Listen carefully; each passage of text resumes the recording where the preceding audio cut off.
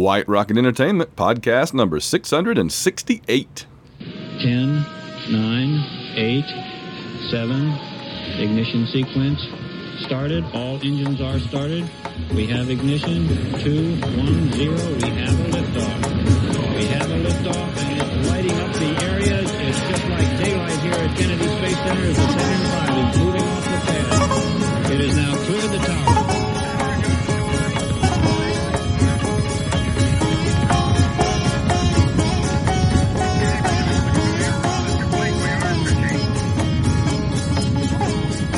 All right, welcome to the White Rocket Podcast, brought to you by all of our great patrons via patreon.com. I'm Van Allen Plexico. I'm joined for this episode to talk about Amazon's Lord of the Rings of Power, our Season 1 review, joined by my longtime co-host, John Ringer. Welcome aboard, John. Glad to be here, Van. Very excited to talk about this show with you. Yeah, you and I are longtime Tolkien fans. We've done our annual Lord of the Rings trivia battle every Christmas, kind of a holiday tradition in these parts. And I guess we both read the Lord of the Rings books back, high school era, kind of? That was certainly for me. Yep. Yeah. And loved the movies.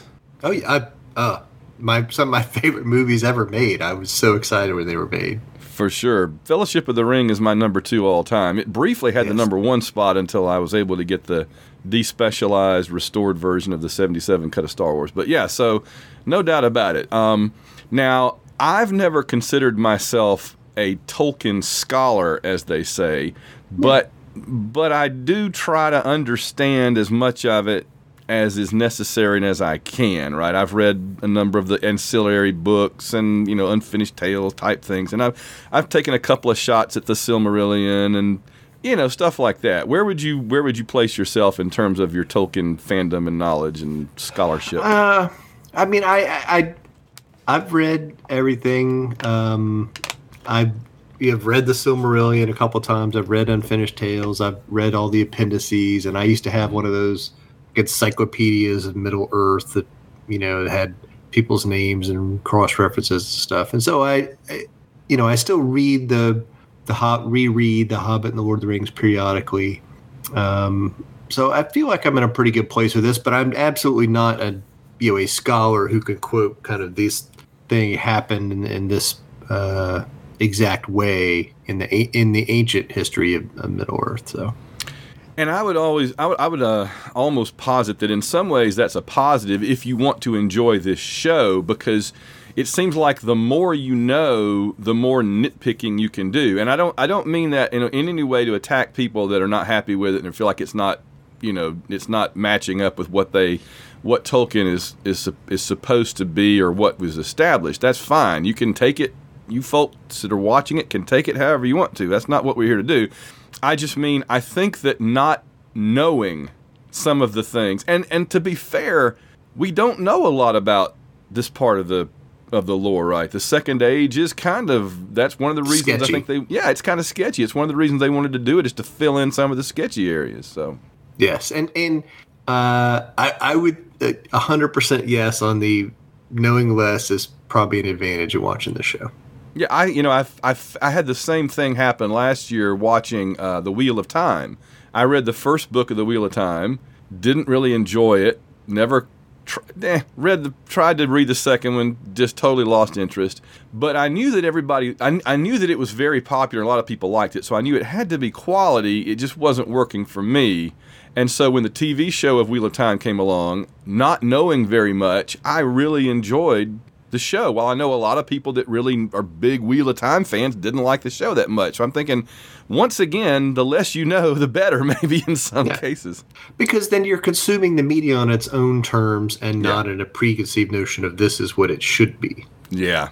So, but again, I'm not saying that's right or wrong. Not in any way am I, I'm just, everybody can take this on their own terms, in their own way. Well, the first thing we're going to do is just kind of give some of our own non-spoiler general reactions and thoughts. And so if you haven't seen it or you haven't seen all of it yet, You won't be spoiled by details quite yet, but in a few minutes, John and I will go into spoiler mode and really kind of dig down a little deeper, no pun intended there, for the until we hit the mithril and maybe the Balrog. I was going to say, not too deep. No, there's risks there. There are risks of digging too deep. That is true. So, all right. So, yeah, we'll let you know when you should bail out. But let's just take a few minutes at the top here to give our general non-spoiler reactions to what we saw out of these 8 episodes. I think the first reaction that you have to watching the show is it looks amazing. Yeah. They spent an enormous amount of money on this. It looks like a really high-end movie. And not like it doesn't look like a cheapo movie. It looks like a high-end movie. It is clear they spent a lot of money on people, on sets, on costumes, on special effects, locations. All of that is first class, and you could tell. Well, you know, one of the things that's happened in the last few years is that we now have, well, maybe not everybody, but you can if you can afford it, right? We now have 4K televisions which replicate the resolution of a movie theater screen. And what that means is that, you know, it used to be that the really quality stuff would go up on a movie screen and TV would be much lower, generally, you know, budget, quality, effects, and everything like that. But now they're able to do stuff that looks like a movie first run on television. And it's really kind of unprecedented to spend theatrical money on a TV show that never went to a movie theater. I'm surprised, frankly, that they didn't, and maybe they did somewhere, but I'm surprised they didn't debut this as a movie somewhere first, like they do a lot of times, you know. I mean, like the first episode of Battlestar Galactica in 1978 came out in a movie theater first. I'm just surprised they didn't put, because it would have, it's not like people would have looked at it and gone, oh, this is just some TV show. It's 21 years after Fellowship of the Ring came out, and it looks, you know, I don't know if it looks 21 years better, but it looks as good or better as anything in those movies. Yes, 100% yes. It fits in. It doesn't look like a bad TV knockoff of some movie.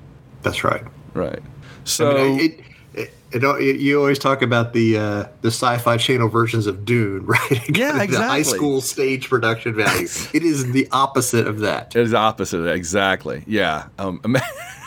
It is like if the most recent Dune movie had first run on the Sci-Fi Channel. That's what this looks like. Yes. And it's amazing. I mean, so what are your thoughts about TV shows doing this now? Is it? I mean, it seems like the decision has been made in recent years, and I think Game of Thrones had a lot to do with this, right? The decision has been made that, you know, studios are putting a lot more emphasis on stuff that goes straight to television. Well, I think the appetite is there to consume all of it if it's done at a high level and high quality, and you can get a bunch of people talking about your show and writing about your show and podcasting about your show if you do a high quality, you know, production. And so I think that is part of it.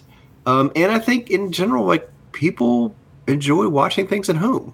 Yeah. So that's the other part too. There's been a shift in, you know, like, because the TVs are better, because you're at your home, like, people would rather watch good stuff at home than in the theaters often. I mean, I'll be honest. I used to go. There was a while there that I would go to the movies like every 2 or 3 weeks, and I know there's people that go more than that. And I haven't seen 2 movies in the theater in like the last 12 months. Yes. And it's not because I don't want to. It's not that I'm afraid of COVID or anything. I've had it twice. I don't care. It's that there's just nothing at the theater that makes me more excited than watching Rings of Power on my nice big TV. That's right. Yeah. So it really is like a paradigm shift in entertainment. And I know when those things that are in the theater now, in a couple of months, they'll be on my TV and I'll be able to watch them at home, and I'll be okay with that. That's right. That's absolutely so. Okay, so let's look at the show a little bit. The first question, and we can give our general reactions and whatever, but my first question to you about it is, did you feel like it was slower paced than you were expecting, or is that just what you should expect for? Because I'll be honest, a lot of this season was setting things up. Yes. Not a lot of. I mean, at the end we knocked some dominoes down, but most of this season was setting the dominoes up and discovery. Oh, that's what that domino is. Oh, that's where that domino is going to go. So was it fast enough paced? Do you think they've already lost some people? What do you think? I think it's when you're trying to build a multi-season epic thing, you can't go 100 miles an hour at the beginning. If you're going to do it the right way and build up satisfying things for a multi-season or epic arc, you have to do some slow at the beginning and some world building and that kind of stuff. And so I was fine with that. Again, the first couple episodes especially are a little slow, right? There's a lot of, we're telling you about this thing and who these people are, what they do, whatever.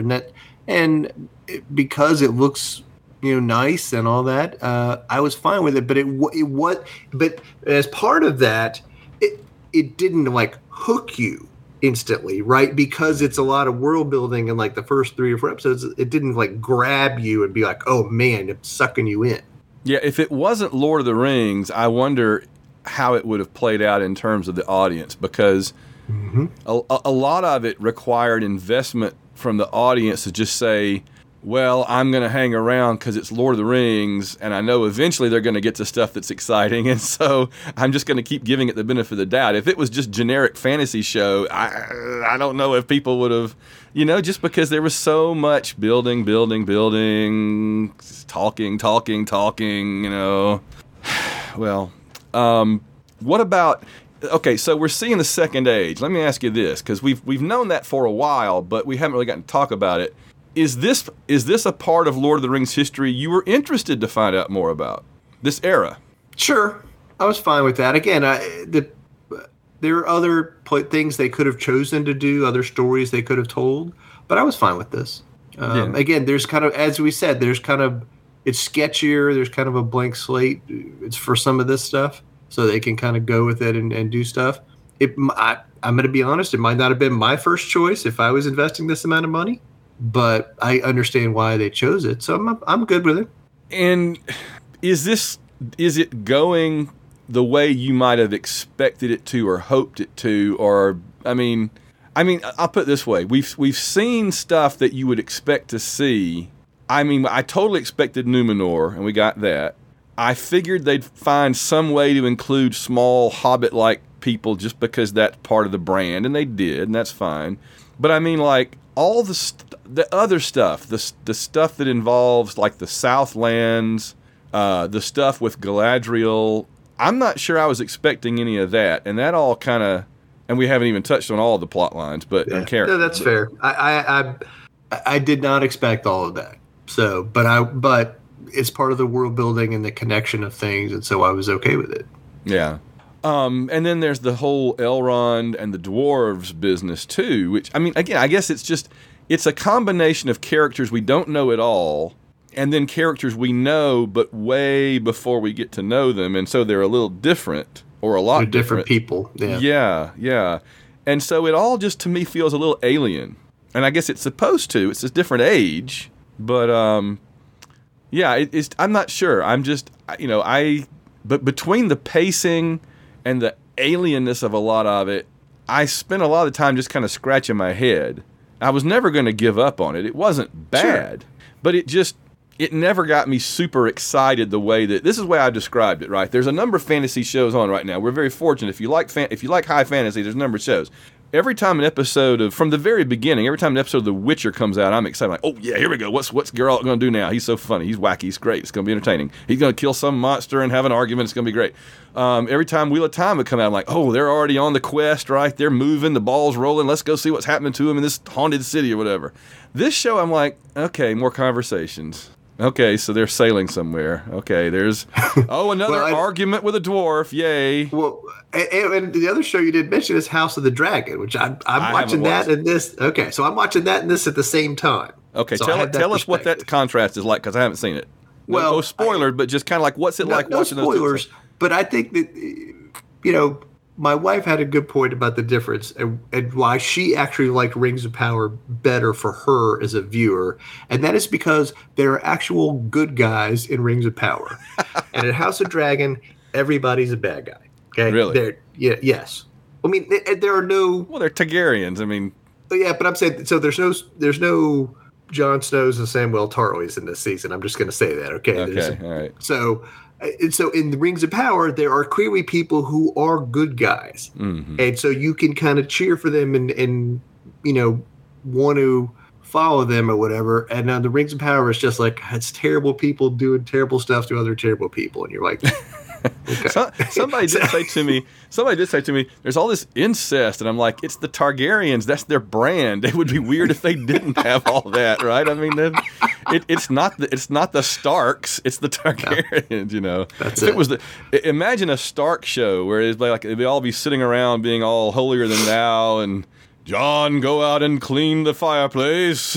Yes, Father. for 10 hours, you know. All right. So, any other like non-spoilery general stuff we want to get in before we sound the alarm? I do think the thing we talked about the slow build is relevant. And so if you have not watched this show, just prepare yourself and accept that that's going to be part of the business, that it's going to take a while to get into it, and there's going to be a bunch of setup. And in my mind, like when I think of it always in comparison to the Lord of the Rings movies, right? Mm-hmm. The first half of Fellowship in the Ring is setup. You know, there's a whole bunch of stuff that happens before anything really happens. Yeah. Yeah, there's a I think it's Anthony Drew he describes it as Hobbit business. He says you have to get through all the Hobbit business to get to the more fun stuff, and that's true. I mean, it helps if you enjoy the homespun, wacky Hobbit business, but one way or another, you got to deal with it. So, yeah, good point. Okay, let's go ahead and get into some specifics now. So, if you haven't watched the show and you just kind of wanted to get our general reaction and whether you thought we would, I guess my non-spoilery verdict is, yeah, watch it, but just like you said, know what you're getting into. Don't expect giant battles with Sauron from episode 1, and then that's not what I expected. But there's a lot of talking. There's a lot of emotional. Yeah, it's just introduction. So yeah, until the last couple episodes kind of kick it in the rear end pretty good. So yes. So by the time you get to 7 and 8, it kind of rolls a little bit. All right. All right. So a couple of background things. Amazon paid $250 million just for the rights to do this. And what they got the rights to was the last few pages of Return of the King, which is just mind-boggling to me. It's the total production cost is expected to be $1 billion, most expensive TV show ever, mainly because Jeff Bezos likes it and wanted his own Game of Thrones. Mm-hmm. And he felt like Lord of the Rings is like the only fantasy property that could really compete. I mean, Wheel of Time is fine, and they're doing it too. It's an Amazon thing too. But this is the one that could really compete with Game of Thrones because it's the one that's older and more established and has a fan base.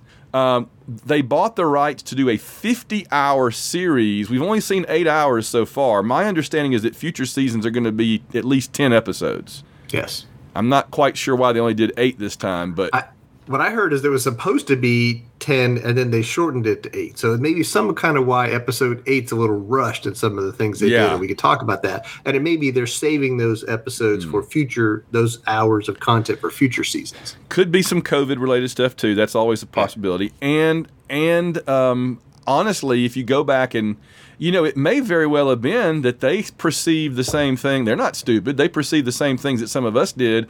And when they looked at 10 episodes, they said, we need to kind of tighten this up before we lose the audience. It may be that they dropped an hour, 2 hours of material. Another hour of exposition. Yeah. Oh, yeah. It could very well be, and I wouldn't blame them. So this show is not ratings dependent. More than any other show in the history of TV, it doesn't matter if anybody's watching it. They're going to make it. Yes. We're going to get it all. I mean, as a Babylon 5 fan, I can only imagine the luxury of knowing all 5 seasons are coming, instead of chewing my fingernails every year. Well, they have the money. They have the network. There's no question about, is it going to get picked up again? Right. Like, they own the network. So they're going to push out the content. They own the promotion, too. If you've ordered anything from Amazon in the last couple of months, it's on the boxes. Yeah, it's crazy. So the Tolkien estate gave Amazon plenty of creative freedom for new characters and plots. That's something I don't think that the purists really understand. They're like, well, if so-and-so character doesn't exist, well, No, the Tolkien estate says you can make stuff up, you just can't contradict or change anything that already is established. And they've tweaked it a little bit. How do you feel about that in terms of the sacrosanct nature of the Holy Scripture versus new stuff? I get it. And there are things about the changes that bother me, and we can go into those later, but I also feel like they were trying to make a show and they took some liberties with it. So I'm kind of rolling with it for now. Yeah. You haven't had to cross yourself and throw holy water on the TV or anything. There are times when I'm like, what are we doing? Like, what happened to this person that exists? So yeah. Tom Shippey, the Tolkien scholar, and I actually know him he was at St. Louis. He was at St. Louis University for a while, and I've known him for a good long time. He wrote the biography of Tolkien, the author of the century. He said, quote, "It is impossible to change the boundaries which Tolkien has created. It is necessary for the show to remain Tolkienian." And but see, that gets into the question of change boundaries, change specifics, change characters. Exactly, it's never been exactly clear how much license they have. But I mean, clearly they've gotten away with whatever they've done so far. I don't think that whichever Tolkien grandson hadn't called him into the principal's office to give him a whipping yet. So I guess it's okay. That $250 million check keeps clearing. So it goes a long way, doesn't it? Yeah. And then finally, one of the showrunners, J.D. Payne, told Empire Magazine, "There are things in the first season that don't pay off until season 5. Quote, we even know what our final shot of the last episode is going to be," unquote. So it is nice that they know where they're going and they have it laid out. It's not going to be one of those shows where they make it up as they go along, and you hope that they bring it together at the end, Final season of Game of Thrones. Yeah. Yeah. Well, I mean, again, very similar to Babylon 5, except that with Babylon 5, they thought they were going to be canceled after season 4, and so they squeezed everything into season 4. Season 4 is insane.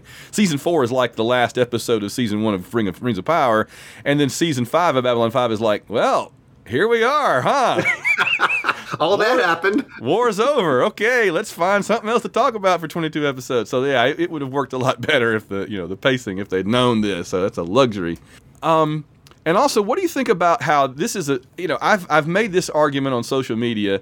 The Lord of the Rings, as it was done in 2001, 2002, 2003, was, to me, that was the last time you can do even a high fantasy type production, live action, which is mostly white people and guys doing stuff. I'm glad that Lord of the Rings, the movies, were very close-ish to the source material. That's fine. But I don't think ever again in our world, and that's fine. I don't think ever again in the world we live in today could you do that. You've got to have a diverse cast. You've got to have women with agency and with power. You can't just make a white guy's show and expect everybody to love it equally. It's not fair. So what are your thoughts on that? Again, it's a scale thing, right?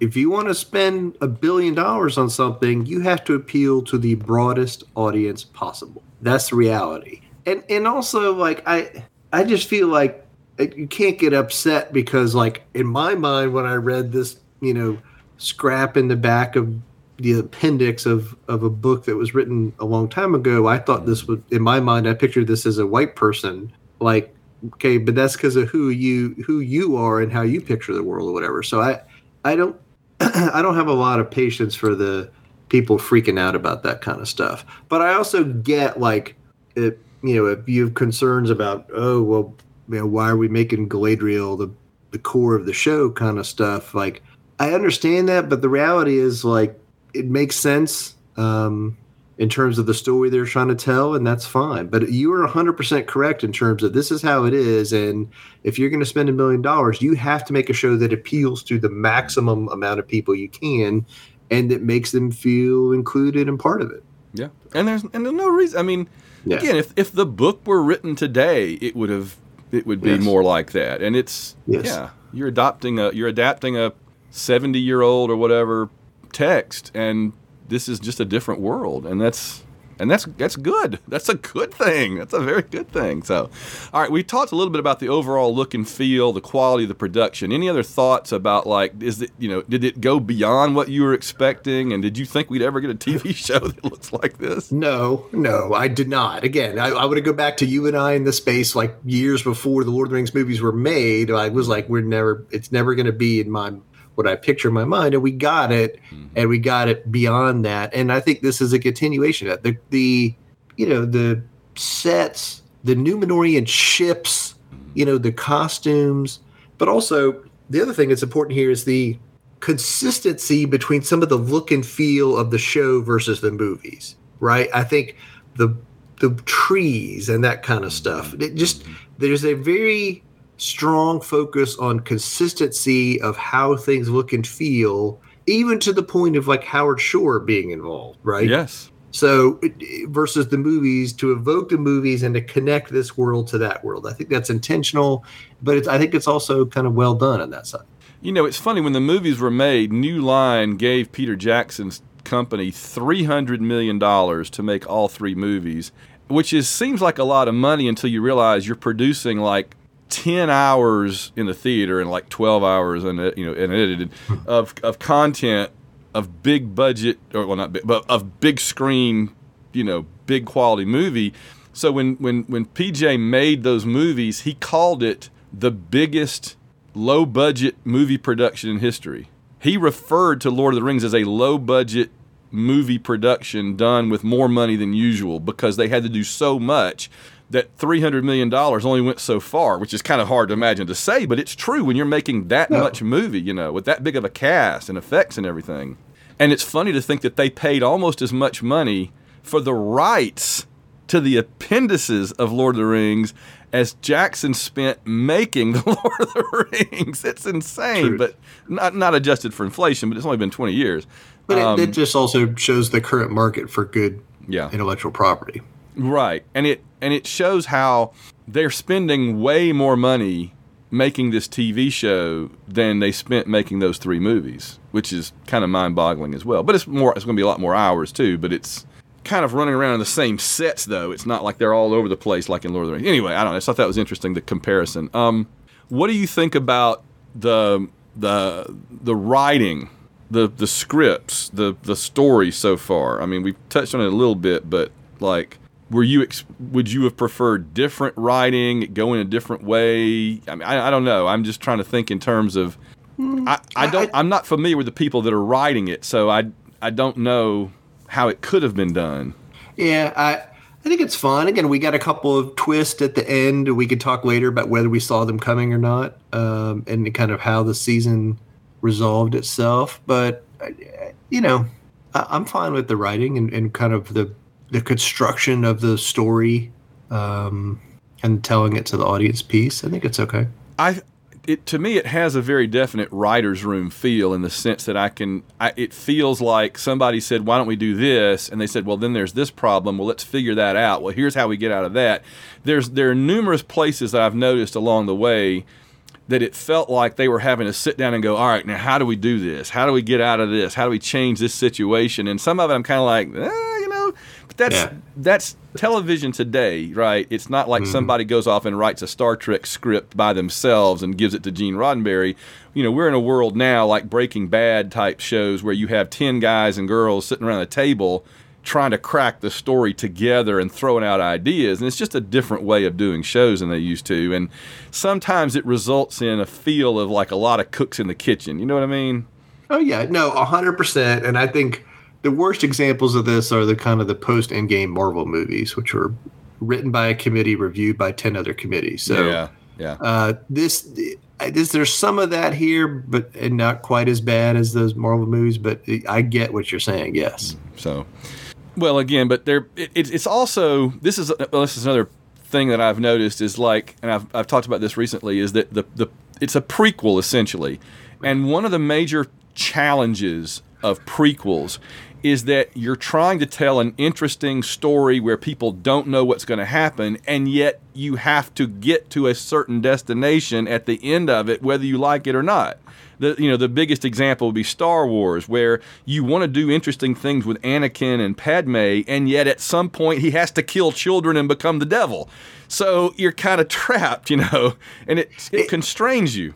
And that's why, in some ways, it would have been better if they did a First Age kind of thing where it wasn't a prequel at all. It was just like, here's these other stories in the same planet, basically. Yeah. And by doing a Second Age story focused on the rings, you are getting the Star Wars prequel issues. Yes.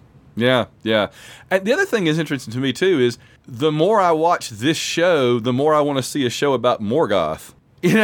They keep talking about Morgoth, and I'm like, well, I want to see that show, man. Why are y'all on here? Why am I watching this show when Morgoth sounds so interesting? Yeah, I was going to say, that's the big bad. Let's talk about that guy. I know. I mean, it's like if we're watching, it's like if the only Star Wars we had was the dude from the last three. Crap. Yeah, Han Solo's son. Han Solo's Yeah. son. And they kept saying, "Oh, but Lord Vader," and I'm like, I want to see the Kylo Lord Vader Ren. movie. What? Yes, Kylo Ren. Kylo Ren. Yeah, it's like if all we have is Kylo Ren, I'm like, I want to see the Darth Vader movie. Come on. So there's a little bit of that too. A little bit of that. Okay, we've talked a little bit about the changes, but I want to get some specifics. So, and we're going to get into the story arcs here a little bit too. The main thing I want to know is, so how closely are they adhering to the rules of who appears in the Second Age? Because from the minute that the Stranger/Meteor Man arrived, everything about him said Gandalf. Yes. Now, but also, I never thought he was Sauron. That was ridiculous. He was way too bumbling nice to be Sauron. Give me a break. Sauron's not pushing some wagon through the mud. No. So, and making those facial expressions like, So, but Gandalf is not supposed to appear in the Second Age. So, is he Gandalf and they're cheating? Or is he one of the other wizards that we know almost nothing about? I think it's some combination of both of those things, probably. He's Gandalf, but maybe he's another version of Gandalf. I mean, he also, could be Saruman. Right? I thought about that, but... Man. Which would be a fun twist, I think. Yeah. But he's meant to evoke Gandalf in the way he looks, the way he acts, the things he says, especially the last episode. Yeah. So, he doesn't appear in the Second Age. So, I don't know about that. That part's like, meh. The lore stuff that bothers me more is some of the Galadriel Spoka stuff. A, she's married, and B, her brother's not dead. Okay, they're in. She has a husband and a brother, and they're in this stuff with her. And so, by making her the Lone Ranger, kind of, and wiping those people off, again, her husband appears in the movies. Yeah, okay? We know he's alive, so I'm assuming he's going to show up at some point and go, "Hey, I was okay." Yeah. So the fact that she's but also she's not only is she not married, that at one point she's making googly eyes with Halbrand. It's kind of okay. But also her brother was kind of her peer in this fighting the bad guys stuff. So that part is, that part kind of gets me a little bit. All right. Well, let's dig into the story arcs then, and we'll talk more about that. So first up, because it's a Tolkien thing, we got to talk about the little furry-footed people, the Harfoots or Harfeet. Harfeet. So, are you net positive Harfeet? Are you net negative Harfeet? What is the deal with them? Right? I mean, they're not hobbits, but they're kind of they're like Neanderthal hobbits. Yeah, that's exactly the phrase I was going to use. They're Cro-Magnon or Neanderthal hobbits. They're the pre-hobbits. That's what they are. Yeah. So, I'm going to be honest. I don't care. I every time they're on the screen, I'm like, okay, whatever. But check it out. I do a little bit, and I understand why we need them in there. That every character in this show and every group in the show cannot be a serious, the fate of the world's on this conversation kind of thing. You got to have a connection to the real world and some people who aren't deciding the fate of the planet. They're just trying to figure out what to eat. Yeah. and how to survive. And so and they represent that part of the universe. And so I get that part, but it's also like from a lore perspective, they're kind of hobbits before they settled down. They're nomads at this point.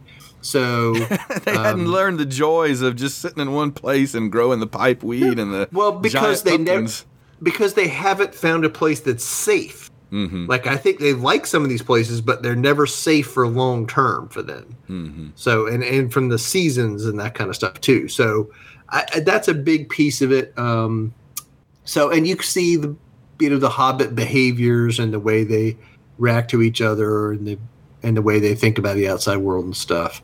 But in terms of the larger thing, like the plot with them and the different characters, like I don't care. Have you figured out where on the map they are? I mean, I kept thinking everybody that wasn't an elf or a dwarf was down in like the Southlands, quote unquote. We knew where those were from the beginning. I knew it wasn't Gondor, so that doesn't leave a whole lot of, Yeah, that's right. I'm like, okay. But, obviously Hobbiton and the Shire and all that end up being kind of up in the northwest, more or less. Yeah. So are they up there already, or are they down in I think they're more in kind of when they have the scene at the end with the stranger and the people who capture him or whatever. I think it's supposed to kind of evoke Mirkwood a little bit. Okay. So I think they're kind of south of there towards, but kind of between Mirkwood and Gondor a little bit. So on the kind of the eastern side of the map. Okay. So, but I think they've kind of roamed around too. Yeah.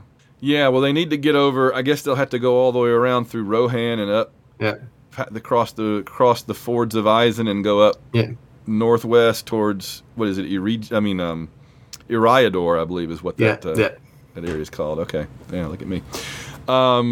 So yeah, I agree with you. I think you can't have nothing but Aragorns and Gimlis and Legolas's. You got to have a Merry and a Pippin thrown in there, and that's kind of what what the people with the shrubbery in their hair is for, is to be they're not just comedy relief. There's a lot of drama with them, right? There's a lot of pathos and stuff about. But also, I like the shrubbery and the hair thing. I appreciate their whole thing is like, nobody knows we're here, and we're going to keep it that way, and our safety is built on camouflage. Camouflage. Yeah, they're like and so soldiers. The minute there's the hint of a threat, they all just like. Yeah, they're rabbits. Yeah. All right. So let me ask you this: where do you think the Stranger Meteor Man thing is going? I mean, is he going to slowly become a wizard? I mean, it seems like he's regaining his wits pretty rapidly by the end of the season after not having a clue about anything for a while. Yeah. I think he's becoming connected to the people in the world and regaining his self. And so I think he is going to kind of discover who he is and how he can do things.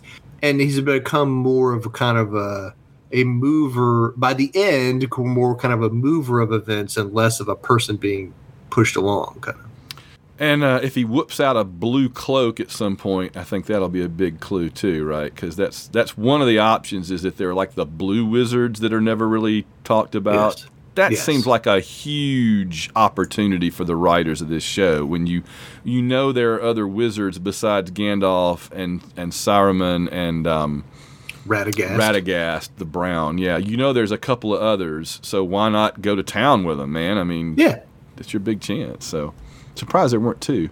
All right, so we talked a little bit about Galadriel, and I have to think that Celeborn is like chained up in a dungeon somewhere, or he's wandering around lost, or he went to get something at the store and got lost, took the wrong train, or something. Or in this world they haven't met yet and they're going to meet and get married at the end of this thing. I don't know. But she already said they were married and he was dead. Yeah. So there you go. She thinks he's dead. So he's not dead. He's just can't be dead. Somewhere. He's busy. Yeah. He's got stuff to do. He's detained. He is. He's detained somewhere. Yeah, I don't know. There were plenty of the Princes of Amber over the years that were detained for years. So this is not unprecedented in terms of high fantasy that people disappear for a while. The Sauron stuff, while we're talking about Galadriel and her quest. So what did you make of all that? Sauron, I didn't even know. I knew that at some point he shows up on Numenor, and I knew at some point he shows up and there's the ring making. But, and I'm glad they touched on that, but I expected way, way, way more out of him being like the devil in disguise on Numenor. You know, I don't guess we're done with that yet. Maybe he could still go back or something as Anatar or whatever it is, but I expected a whole season of him being like the vizier to the ruler of Numenor and dispensing, you know, sinister advice that sounds good on the surface but gets them in trouble, and, you know, being kind of more like Wormtongue to Theoden, but in a kind of a good, but looking good, like a handsome, you know, like he was. So I don't know. What did you think of the whole Sauron thing? I just felt like there was a lot more they could do with that. That's fair, and maybe there's more of that coming. But I also feel like sometimes his role in some of these things is it's not that. It's more just like he's the pebble that he kicks out the pebble that starts the avalanche, and then he leaves. Yeah. You know what I'm saying? Yeah. I guess they just didn't go the direction that I was expecting based on what I knew about his interaction with the Numenorian people, and the elves both. Because he's just supposed to be a corrupting influence, and did he really corrupt anything on Numenor? They were already the way they are. But there's the whole Palantir thing, too, right? Yeah. Which is he influencing the leadership through that thing. Yeah, well, that's true, yeah. I'm underwhelmed with Sauron so far. I appreciate some of the stuff they were trying to do with him, but I was expecting Satan, and I've kind of gotten slightly annoying Loki. You know what I mean? Kind of. That's fair. But it's also like he has a long-term plan. Yeah. And he's executing that. And let's be clear, in the big picture, what did he accomplish this season? They destroyed the Southlands and set up Mordor, got the volcano going, which they did. You know, and you got the orcs and his people getting organized down there, even if they don't know it's for him.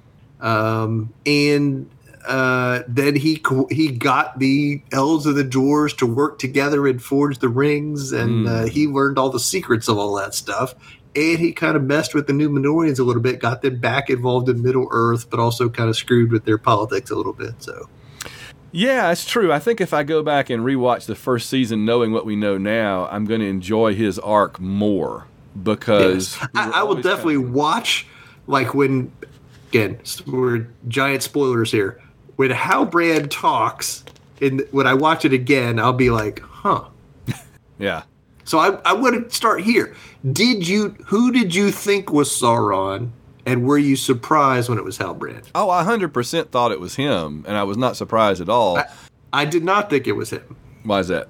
Too obvious? Maybe, but also I thought it was Celebrimbor, the elf guy who's like, hey, let's forge some powerful stuff. I was like, look at that guy. He wants to make stuff. He's going to make the rings. He was always like, wasn't telling Elrond the truth about the Mithril and stuff. That was very clear. So I was always like, that guy. Well, I know what you're saying, but I think he highlighted how how Sauron can play on the vanity and the ambition of people and make them seem like villains in retrospect, because at the time they thought they were doing the right thing because, I know better, you know. And Sauron's like, yeah, you know better, dude. You should do that. Yes, you know. And then you realize, I've been played for a fool by the manipulator. Now, I just thought it was him because when he says I'm ruler of the Southlands, I'm like, well, that's Sauron. Right? I mean, immediately tells us right off the bat. He says, I'm ruler of the Southlands. Bingo.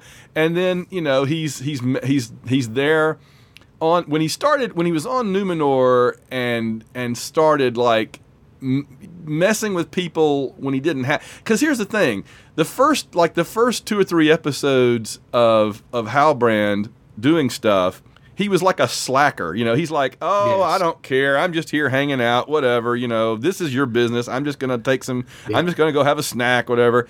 And then when he started actually taking an interest in stuff and saying stuff and doing stuff, then I'm like, what's he doing? So that's when it started coming together, I thought, for me. And then And then, of course, when he starts getting interested in the making rings and stuff, I'm like, oh. And when in fact, there was something he said, I can't remember now, but there was, he said something about it's a gift. Oh yeah, yeah. When he said it's a gift, and I'm like, well, that's his thing, right? He's Lord of Gifts or whatever. So. Yeah, this is the Sauron, method. Is he's the gift giver.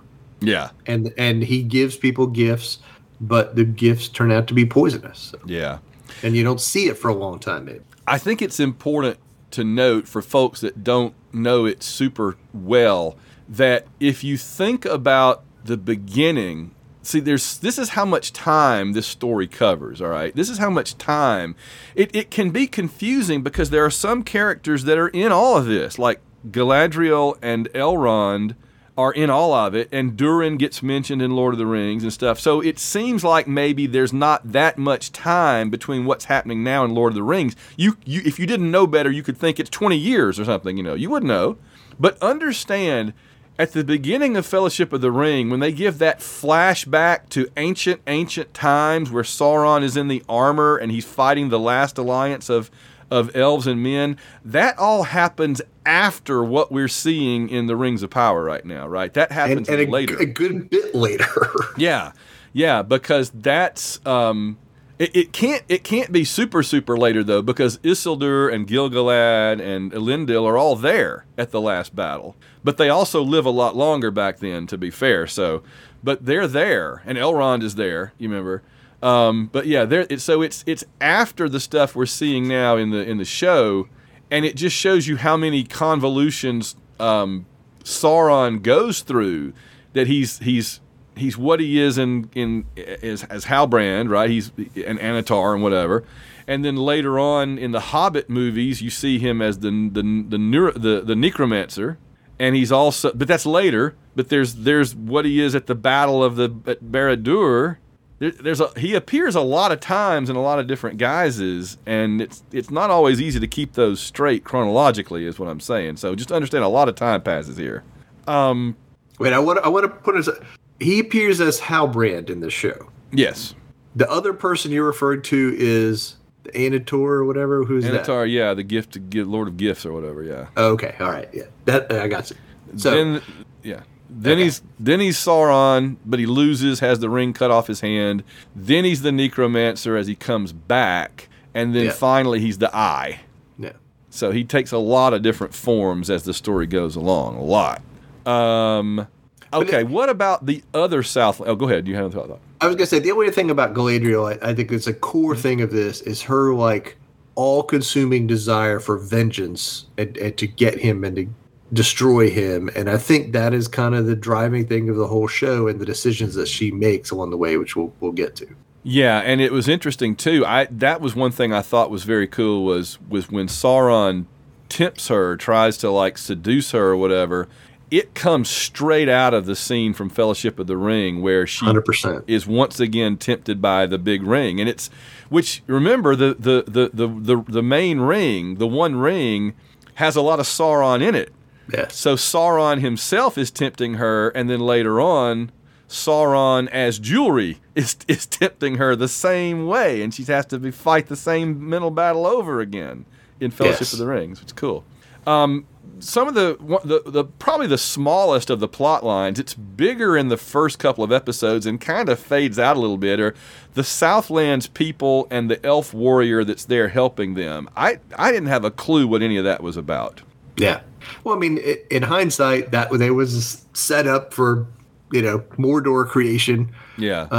It's what happens when you live in Mordor before they've come in to start building it, right? Yeah, that's right. You're the people that got zoned out or whatever. So that whole plot line again, it shows how much we care about it that we don't know any of their names. Yeah. But I agree. It was kind of a side thing, and the elves were there keeping an eye out. And then they were being pulled out, which is also you're being pulled out right as things go to crap. Is that, really bad job on your part, or is there some hand behind that kind of influencing the decision to pull out kind of stuff? Yeah. Yeah, you make a good point. They're kind of like the folks that lived in Chavez Ravine right before they built Dodger Stadium. That's it.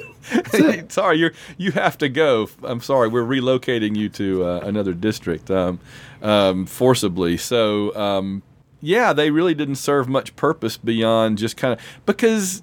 I mean, they keep popping up, and we kind of, are supposed to root for them or whatever. But and I guess they were the ones that were fighting the guy that also could have been Sauron for 5 minutes, right? And he said, "I killed Sauron" or something. Who was that guy, and what was that deal? I didn't have a clue there. Again. Okay, so this is good.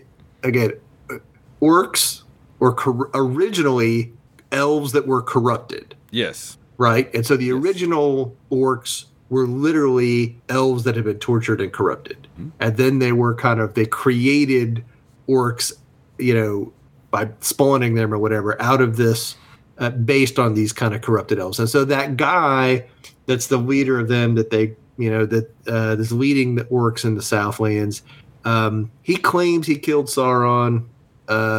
We'll see. Are he and Sauron buddies? Are they rivals?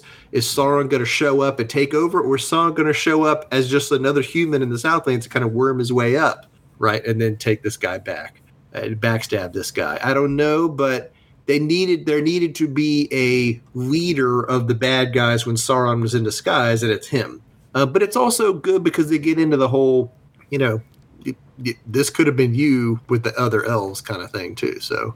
Yeah, they do. Well, there's a tradition in the live action versions of these that they have to come up with other characters to be the leaders of the bad guys because it can't always be Sauron, and they were trying to hide Sauron for most of this season. So, you've had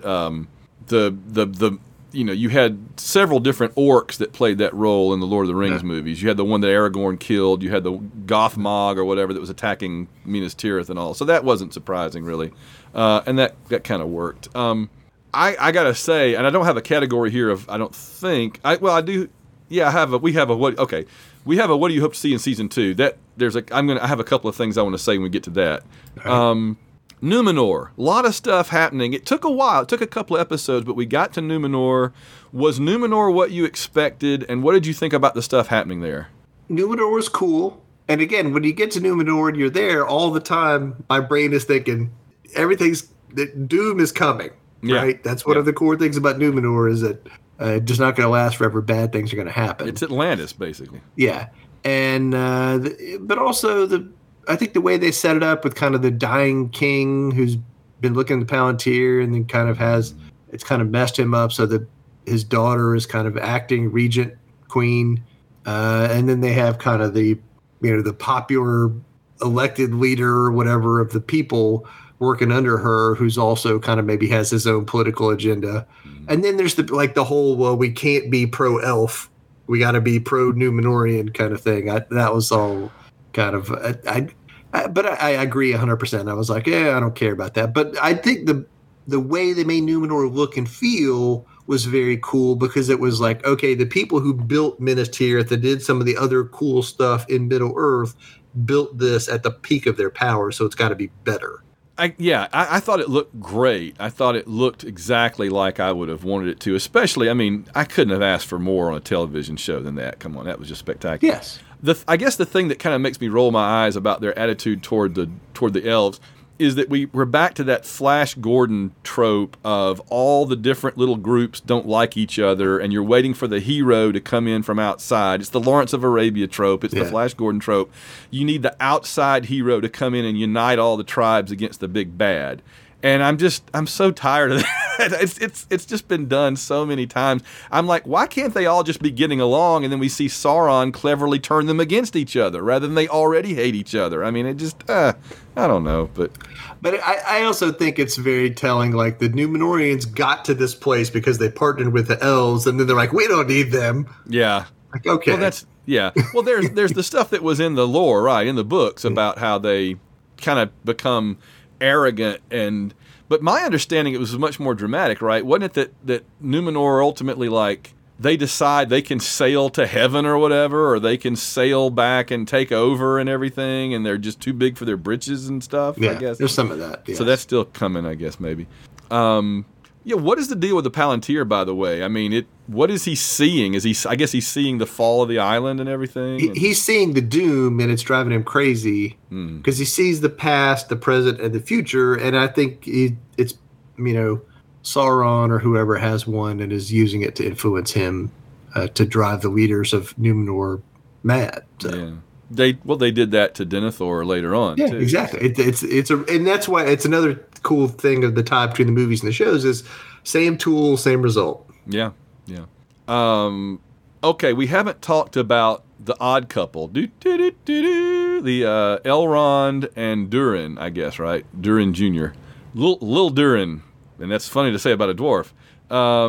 By the way, the guy that plays Elrond also played Ned Stark, the younger Ned Stark on Game of Thrones. So that was interesting because with the ears, I never would have noticed it, because he looks so different. But the whole now I gotta say, probably other than Numenor, the location that blew my mind the most in terms of just throwing money at the screen was Moria. Oh, because 100%. Moria is trashed like it's had a frat party in Lord of the Rings. But Moria in this is the greatest underground city on Earth as it's supposed to be.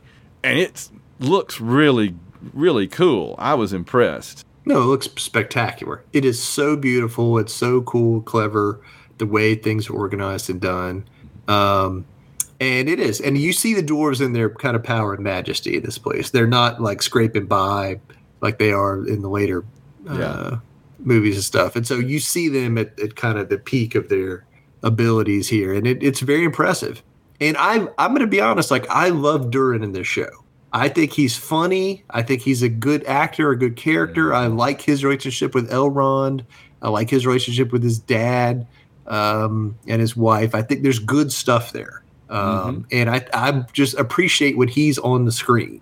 Yeah, that relationship, but because I think that's the most fully realized relationship of anything on the show is because they sort of tease each other, they have animosity at first, they have a genuine affection that comes through, they try to help each other. They get in trouble, helping each other. There's a lot of depth and layers to that, more than probably any other relationship on the whole show. And that makes it work. Plus, they're both characters that we know about coming in. We kind of know where this goes. And there is, as with so much on this show, there is that tragedy approaching. Yeah, this is one of the things about the show overall, but yes, about Durin specifically that I appreciate, which is and it's part of the danger of the prequel thing, is like, bad things are coming. Yeah. Part of the tragedy of seeing Moria at its peak is like, man, but also one of the reasons he digs for the Mithril is to help his friend. It's not some selfish desire for glory or making cool stuff with it. It's like, I need to do this to help my friend. And to save him. And so I think I like that. I like that reasoning and that kind of build toward the tragedy. It made me think when you said that. They said that they know the very last shot of the last episode. I can think of two possibilities. This is just guessing, so it's not spoiling anything for anybody. There's two possibilities. Either you stop short and the last episode is Sauron putting on his helmet to go out and face the War of the Last Alliance, or the last scene is Isildur with the ring inside Mount Doom, turning around and walking away while Elrond is like, Isildur, no, or something along those lines. I don't know how much they want to overlap the movies, but the ultimate end of the story we're watching now is when Isildur takes the ring and doesn't throw it in the volcano. That's the end. That's the end of this story. But see, I think they can stop before that, and it could just be like, okay, he's got the one ring. He puts it on his finger. He sits on the throne. The 9 are with him with their rings, and he's like, it's coming together. Okay. All right, I'm going to go ahead and say this then. We're going to talk in a minute about any other things that you want to see in season 2. I don't know when they're going to do it, but we've got the 3 elf rings now, but that's all. Yeah. I'm looking forward to meeting the 9 kings of men and seeing them get corrupted by getting the men rings. 100%. And especially the Witch King of Angmar. Yeah. That should be like a super fun character unless they screw it up, is the Witch King of Angmar. Yes. So, that'll be fun. The only other plot line we haven't talked about really is Celebrimbor and the Erigian, however you want to pronounce that. All the stuff involving making the rings. Did you expect them to be making rings by the end of season 1? I'm surprised. The show's called Rings of Power, man. Yeah, it is. So at some point you got to make some rings. But also, I think in the books, this to be clear, the Elven rings were made last and separately, not first. Right. So, but this way, the way they told it makes more sense to me. I mean, it works this way. They get the Mithril, because of Durin's friendship. Mm-hmm. And B, he helps Celebrimbor figure out the alloy stuff, how to make the rings to do it, and then, but also then the rings get forged, but he knows all the secrets. Mm. He knows how to do it now, and they were deceived. Mm-hmm. The rings were forged, they were deceived. Yeah, and so in the process of making the rings, they were deceived, and he knows all the secrets now, and he's going back to set up his forge and do some business.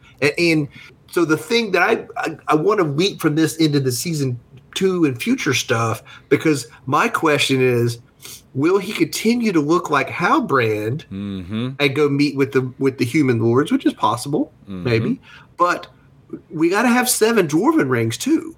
Could there be a dwarf version of Sauron which shows up, which is friendly and helps them do stuff? Hi, I'm Dimbalor, the famous dwarf forger. Let's make some rings, boys. Let's go to work. Let's go, yeah. Well, who are those 9 men? Who are those 9 guys? They were once men taken by Sauron's power. I'm really looking forward to the Nazgul, the Witch King. But yeah, you're right. The 7 dwarf lords. We don't even know that there are 7 dwarf lords, so I'm not sure where they're coming from to get the. I mean, well, we've seen one dwarf lord. Yeah. Oh, sure. But they don't ever get what happens to we know the least about the 7 dwarf rings, right? They're not even mentioned really in Lord of the Rings after they're mentioned as they exist. Other than that, but obviously, like, the rings were made, they were distributed, and then they were corrupted. Mm-hmm. And part of the dwarves' fall from power is that. Yeah. Yeah, but that's really, talk about, filling in the spaces. That's something they can really work with, because as far as I know, we know virtually nothing about what becomes the 7. And I mean, clearly, if the Elven rings preserve the world as it was and keep it from fading, the 7 dwarf rings certainly didn't preserve any of their places, because they lost Moria entirely, and they have to go get Bilbo and Gandalf to help them get back the Lonely Mountain. Yeah. So it didn't work at all. They were pretty worthless. 100%. But it's going to be like a gift that seems great at the beginning. So there's going to be, for both the men and the dwarves, there's going to be some early returns. Like, man, we got these rings and these are awesome. We're kicking ass. This is great. We're on the path to greatness. And then it all goes to crap. So there's going to be some kind of upward trajectory before the rug gets pulled out from under all of them. What about this? Because obviously Sauron's going to need more mithril if we assume that all the rings are made, including it. What about if Sauron says, give me a supply of mithril and I'll make you guys some rings too? And then after because you can't let just the dwarves you can't let just the elves have rings. That would be terrible. That would be terrible. You guys need some too. And the dwarves are like, sure. And then Sauron packs up his pack of mithril and leaves them their 7 rings. And they open up. They're like, they're freaking plastic, man. No, it's even worse, because they are the real deal. That's part of the deal. They traded mithril for real rings of power, and they got real rings of power, except they don't really do anything. They were deceived. They don't do squat. Well, they do real. That's the thing. They have power. They do real stuff. They just got strings attached. Yeah. And he's going to start pulling the string in. And then you're just like sitting around Moria going, well, I don't know how that worked out. And you hear bang, bang, bang, and you go and open the door, and the Balrog is standing there. Guys, I'll be taking over now, so you want to go ahead and get out of here, because this is my house now. All right, so on the future things to see, are we going to see the Fall of Moria and the Balrog destroy the place? I would have said no, except that we saw the Balrog. We actually saw him. Same. I was like, they're not actually going to show that. And then, but because they showed him, but also I really liked the way they told the legend about where Mithril comes from and how it's related to the original fight against the Balrog, which I had never read or heard that before. I don't know if they made that up or that's in the book somewhere, but I appreciated that. So it made the connection to the Balrog more logical to me, instead of just like he was in the same place as the stuff they were digging for. Right. They just happened to run into him and woke him up and everything like Godzilla. And by the way, you know the nickname of the Balrog is Durin's Bane. Yes. So when you're Durin, could be a problem coming. 100%. But also, like, this is the other part of the tragedy thing. His dad is right. Thinking for that stuff's a bad idea on many levels. Oh, yeah. I always enjoy stories where your rooting interest is with the person clearly doing something bad, even though they don't think so, and the person that's kind of the adversary is actually right. Right, because it puts you in an emotional and moral bind where you want to root for the good guys who are doing the bad thing accidentally, and you want to be against the guy that's saying don't, even though he's right. I love that. It's a tug of war. And it's, again, another reason I like Durin and I like what they do with Moria and his dad, because his dad is that opposition person. Yes. His dad's right. It's a terrible idea. And then Durin, digs at Mithril, which leads to the forging of Rings of Power, and B, unleashes the Balrog. That's a couple of giant L's for that guy. It is. And then I'm thinking if he'd been left alone, he then would have dug up uranium. They'd have atomic bombs raining down the middle of Earth. So he just needs to leave it alone, man. Leave it alone. All right. So any other plot lines or characters we want to discuss before we kind of get into our final segment here? Yeah. Now let's go to season 2. Let's go. All right. So your overall rating for season 1, let's say we'll do it like Andy and I do the Babylon 5 show. We do on a scale of 1 to 5 or 0 to 5, and you can use 0.5. So compared to how you were expecting, how would you rate this season? Maybe my expectations were too high. So I expect a lot for the amount of money and the amount of the source material. So on that side, maybe I was a little disappointed, and because of the slow build thing, maybe I'll get a 3.5. Yeah, that's about right. That's about where I would could see later seasons going up. Yes, yeah, I think 3.5 is fair, because I would put it this way: I would say that some of the things were more like a 2, and some of the things were more like a 4. Yes, maybe even a 4.5 in a few places, and it all kind of averages out. I mean, I think the look and feel, the actors, all of that, 4 or better. Yeah. No, that is top-notch stuff. Yeah, and then some of the stuff that we had to kind of sit through to get on with it, it's closer to a 2. So yeah, 3.5 sounds good to me. All right, I have to ask you a plot question before we keep going. Yeah. Galadriel knows Halbrand is Sauron. They're in the elf place. They're still forging the rings. She doesn't tell anybody. Okay, she lets it continue and lets him get away. It doesn't tell anybody later. Oh shit, Halbrand was Sauron. Anything he touched, like, don't use that. You know what I'm saying? Like, don't use this recipe for the rings because he clearly was evil. But it's also because she hunted him across the world and then spent a couple of years traveling with him and actually being attracted to him. Mm-hmm. It's a gigantic, terrible look for her. Do you know what I'm saying? And so I feel like the only reason for not telling everybody is because it's just like such shameful thing for her to know. I was searching for the enemy so hard. I didn't see him when he was 2 feet away from me all the time. I couldn't recognize evil when it was there. And then she's like, well, if I kill him later, nobody will need to know.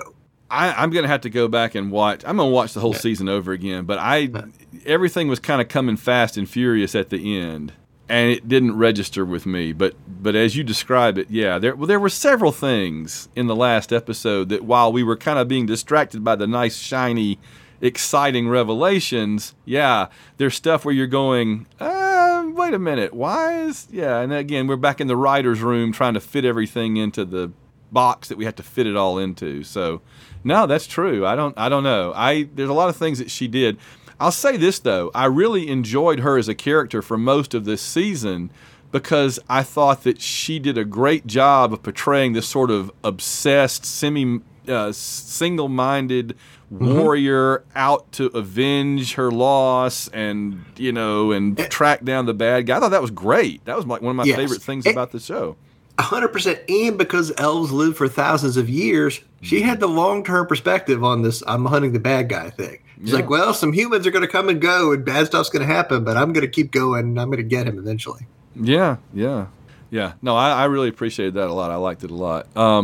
So, all right, what about season 2 then? I said I want to see the Witch King of Angmar, and we may not get all 9 of the humans that turn into Nazgul eventually, but I want to at least get some beginnings of them. I want to start to care about them either in a good way or a bad way before they get tempted and all that. I could see a lot of temptation going on in season 2. What are you looking forward to in season 2?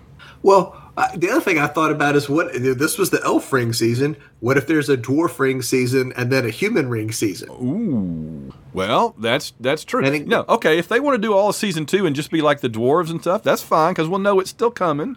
Yeah, and then again, you could be introducing the humans because clearly they're going to be doing the Gandalf figure stuff, and they aren't going to do it as hardcore as I'm saying, but I'm just thinking about at the end. What if at the end of each season a group of rings is forged? Yeah. Well, they've got 42 episodes left to fill. So if you look at it from that perspective, I can see why they went as slowly as they did with this season. Because they got a whole lot of space left to fill, and I'm not sure how much story they have. They covered a lot of ground in 8 episodes. Yeah. In hindsight, right? I mean, at the time, it didn't feel like we were covering that much ground, but I mean, my gosh, by the end of 8 episodes, we've got Mordor, we've got Sauron, we've got the elf rings, we've got all this stuff has happened. I'm like, what's going to be going on in like the middle of season 3 now? Yeah. So again, Gandalf figure, Journey of Discovery. I think that's going to be a big season 2 thing. He goes to Rune and probably meets with some other blue wizards and learns about himself and his power and how to control it and stuff. And then, the beginning of maybe the dwarves doing their thing, but also some introduction of other human figures. And we still have the fall of Numenor to come. That's true. And the forging of the other rings and the Balrog thing. I think those are all kind of big, epic things that are going to happen at some point. Yeah. Yeah, they have a lot more. They do have some more big things they can squeeze in. And if they continue the pacing of the first season, I guess they can get it all in and still not make it feel like they're cramming it all in. So, yeah, interesting. So I made a note that as I was kind of watching the show that it was really episode 5, I thought, where so about halfway through, it felt like they suddenly started taking advantage of things like they started using the map a little bit. Yes. And you could kind of get a sense of where everybody was. The beginning, I didn't really have a sense of that. Like again, at the beginning of this series, this season, everything was so different from what we know that it was just not. They didn't even make an effort to explain it, and that's probably smart. Yeah. They just kind of said, "You're in this forest. Oh, here's this city. Here's these dwarves. Yeah. You're in Middle Earth. You don't need to know more than that." Yeah, just stay tuned. It'll all become clear, and it did. So, but they started using the songs more. They started showing the traveling, like using the map mixed with the travels and stuff. The music, all of that, just kind of made it more, and the music of Shore and everything. Okay, any last thoughts? I mean, I feel like we've kind of hit most of the things we wanted to cover. No, I think we have. Again, I think in some ways it might be an easier to digest show, like we talked about at the beginning. If you haven't read and studied all this stuff, and you're just like, hey, cool adventure show, kind of like the movies, want to see that. If you're, more on the hardcore Tolkien scholar end, there's going to be points where you're like, wait, what about, you know what I'm saying? And you have to, and to enjoy the show, you have to let a little bit of that go. And that's hard for some people. I get it. But I also think, I think they did some stuff that's fun and creative, and I enjoy being in this world again and seeing these things. I really am curious if they brought in test audiences and showed them 10 episodes and they said, it really drags, you need to tighten it up. I'm wondering if there's a bunch of stuff on the cutting room floor that they took out to tighten this season up, and this is what we got. I think you're 100% right with that, because episode 8 seems very rushed. And I feel like they were going to do maybe 10, and then they're like, no, let's save that. And they crammed a bunch of stuff of the reveals into episode 8, and it's a little faster than it needs to be. Yeah. Yeah. And then, but I mean, but it certainly did pull me in more, because I was much more excited about this show after the last couple episodes than I was the first 3 or 4. The first 3 or 4, I'm like, man.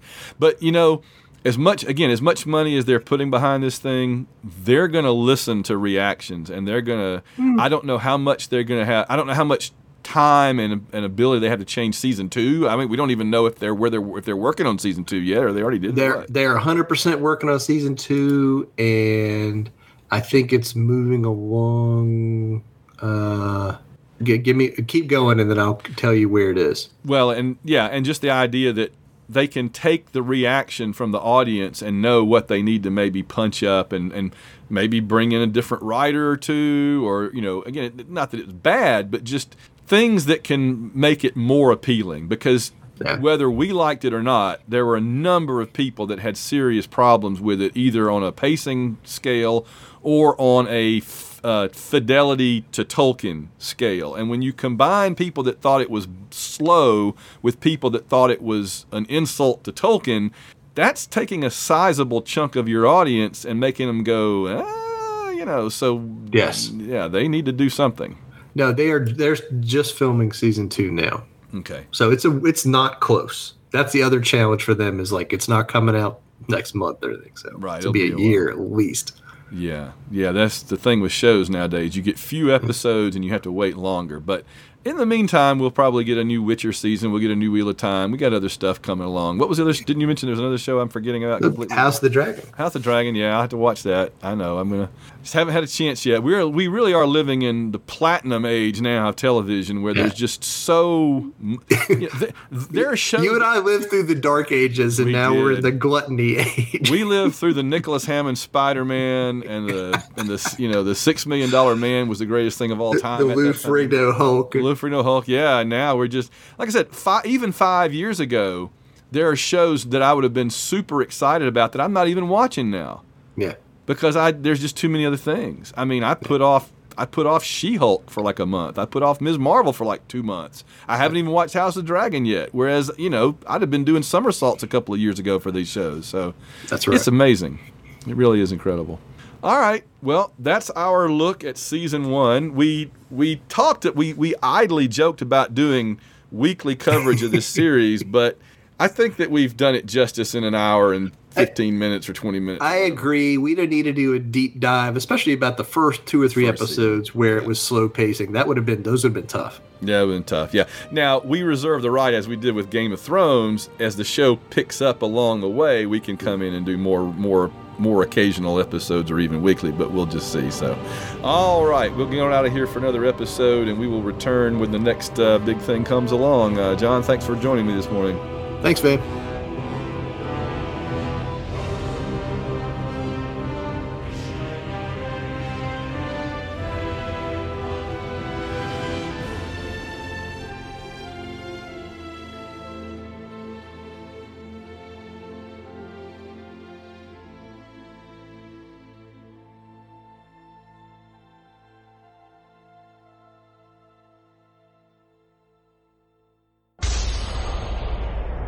This has been a White Rocket Entertainment production.